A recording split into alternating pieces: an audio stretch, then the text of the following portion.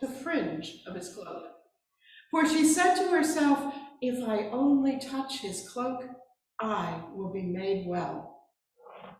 Jesus turned, and seeing her, he said, "Take heart, daughter. Your faith has made you well." And instantly the woman was made well.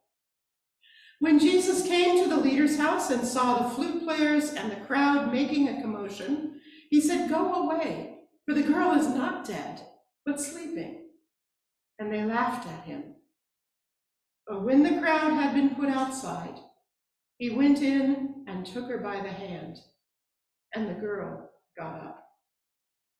And the report of this spread throughout that district. The Gospel of the Lord.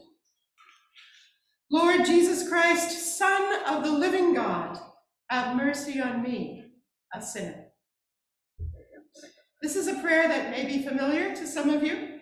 It's been prayed for Christians for 1700 years, and it's commonly called the Jesus Prayer. Have mercy on me, a sinner. In roughly the last 40 years, the Church, the Episcopal Church, the Anglican Communion, Christianity in general, has wrestled with sin and acknowledging that we are sinners. Particularly in the 1980s and 1990s, those who were training to preach were advised not to talk about sin. It turns people off. It's so depressing. We don't want people to feel bad about themselves. Let's talk about something cheerier, more uplifting. In all honesty, there probably was a need for a bit more of a balance, and that balance is noticeable in the 1979 prayer book. But whether we preach about sin or make use of confession and absolution each week, the reality is that each of us, individually or together as a community, are sinners. How do we understand this reality while knowing ourselves loved by God, loved to death, by a God who always offers us mercy, compassion, and forgiveness? Today's reading from Matthew is really two different stories. The first story would have been quite shocking to Jesus' own contemporaries.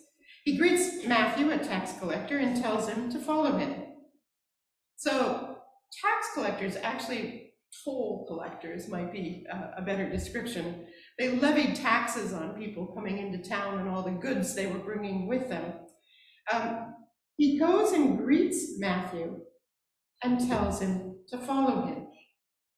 Here was someone who may have been honest, but had a sort of perception of being dishonest, of taking more money than the tax collector should have, or being sort of in cahoots with the Roman rulers, and therefore labeled sinners by observant Jews.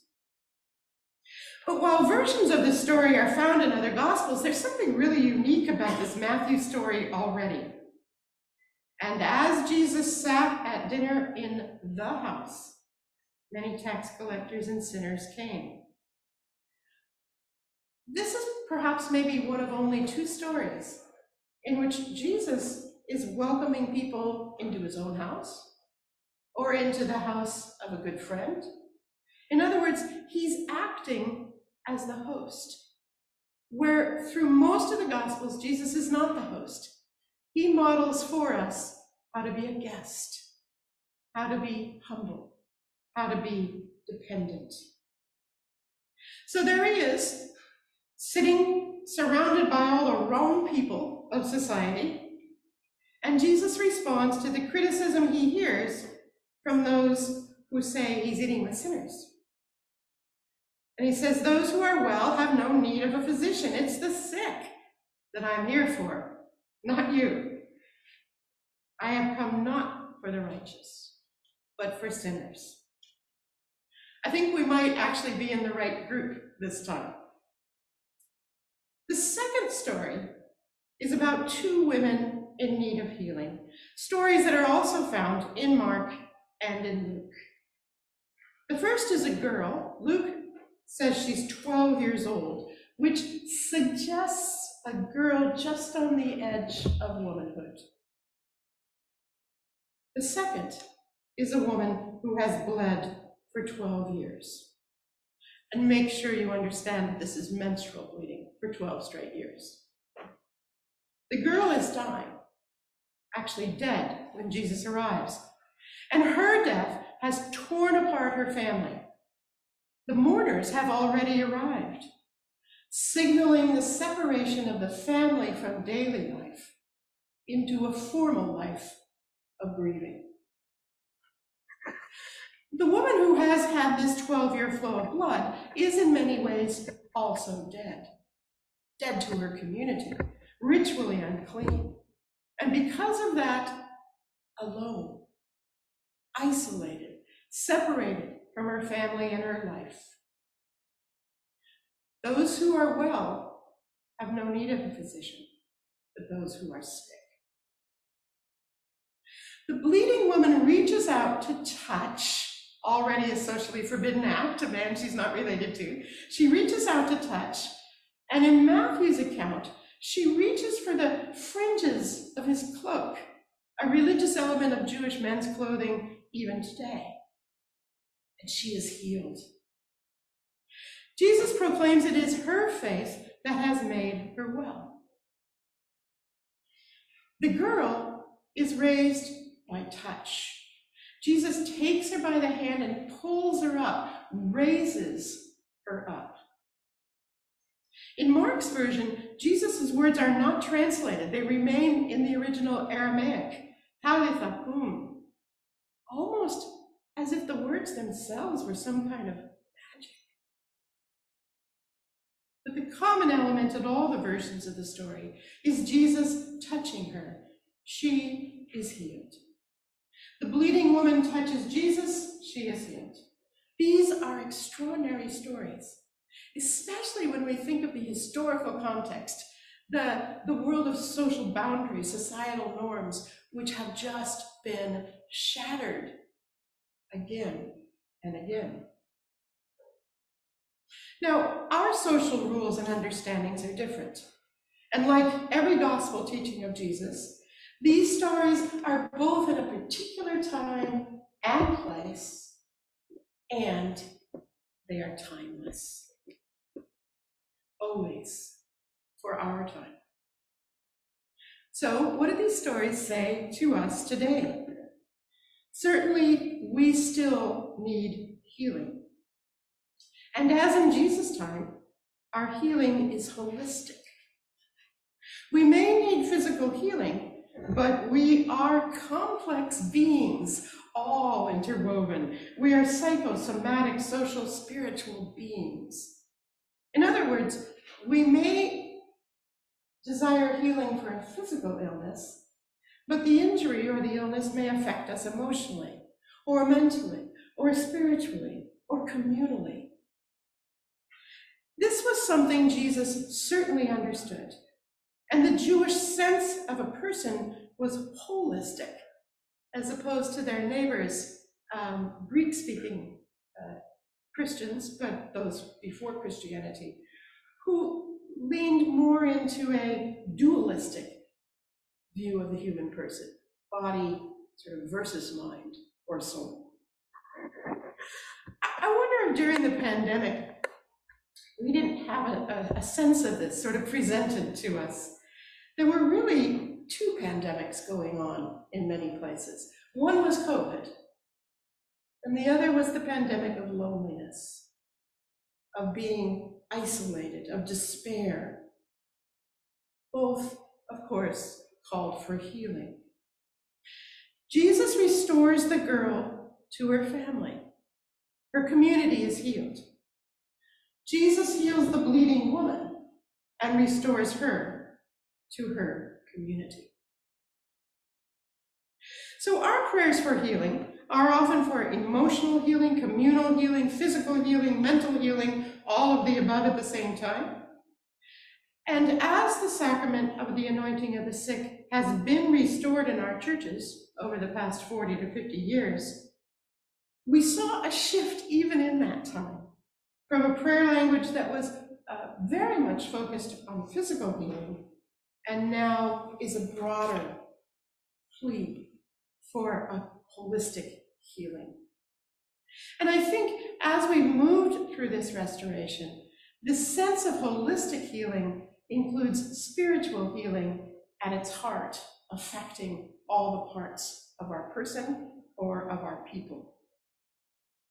In our own church's expansion of rites and prayers with the sick, we have a series of supplements to the Book of Common Prayer, which you may be familiar with. We often pray from the first volume. This is from the second volume, and it's focused on ministry with the sick. And this is what the authors of the resource say in their introduction. Healing must never be seen as an end in itself. Scripture teaches us that Jesus' healing were a sign of the reign of God come near, of God's marvelous power and presence among us.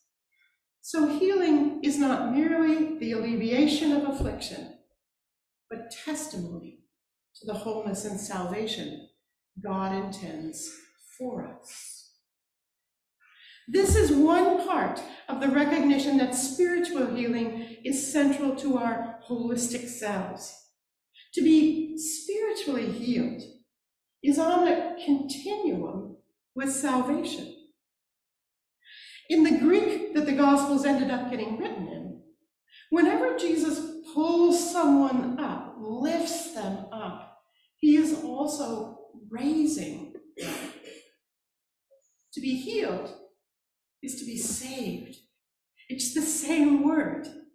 And healing, raising up, always shows us a glimpse of the kingdom of God, begun, but not yet complete. And the spiritual dimension of healing also involves forgiveness. Forgiveness from God and mutual forgiveness of each other.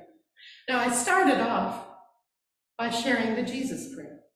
Lord Jesus Christ, Son of the living God, have mercy on me, a sinner. And here, I think we must tread very carefully after centuries of misunderstandings. In Jesus' time, the culture around him assumed that sickness was a punishment from God because of personal sin. Jesus himself disputes that. Our church disputes that today. In Lent, we heard the story of the man born blind. And the disciples, at the beginning of that story, asked Jesus, who sinned, this man or his parents? And Jesus said, neither. You really have the wrong end of the stick here. This is about proclaiming the greatness of God. But if we are seriously sick as holistic beings, our spiritual health is also affected. If we are emotionally ill, our spirit lags. And we have, for too long, seen the forgiveness of sins, spiritual healing, as a sort of tale of crime and punishment, with God as the judge. What so many stories of Jesus' healing communicate to us is that God is the great physician, not just the judge. It is about healing, not punishment. It is about mercy, not just separation. You know that our prayer book contains two forms of reconciliation, private confession. I hope you have found those rites comforting. At the end, the priest says, the Lord has put away all your sins. Abide in peace and pray for me, a sinner. All of us are sinners. All of us are beloved of God. All of us are called to forgive one another. All of us are in need of healing. All of us are complex, holistic beings made in the image of God. Know that God forgives, and be merciful and compassionate to one another, as God is to all of us.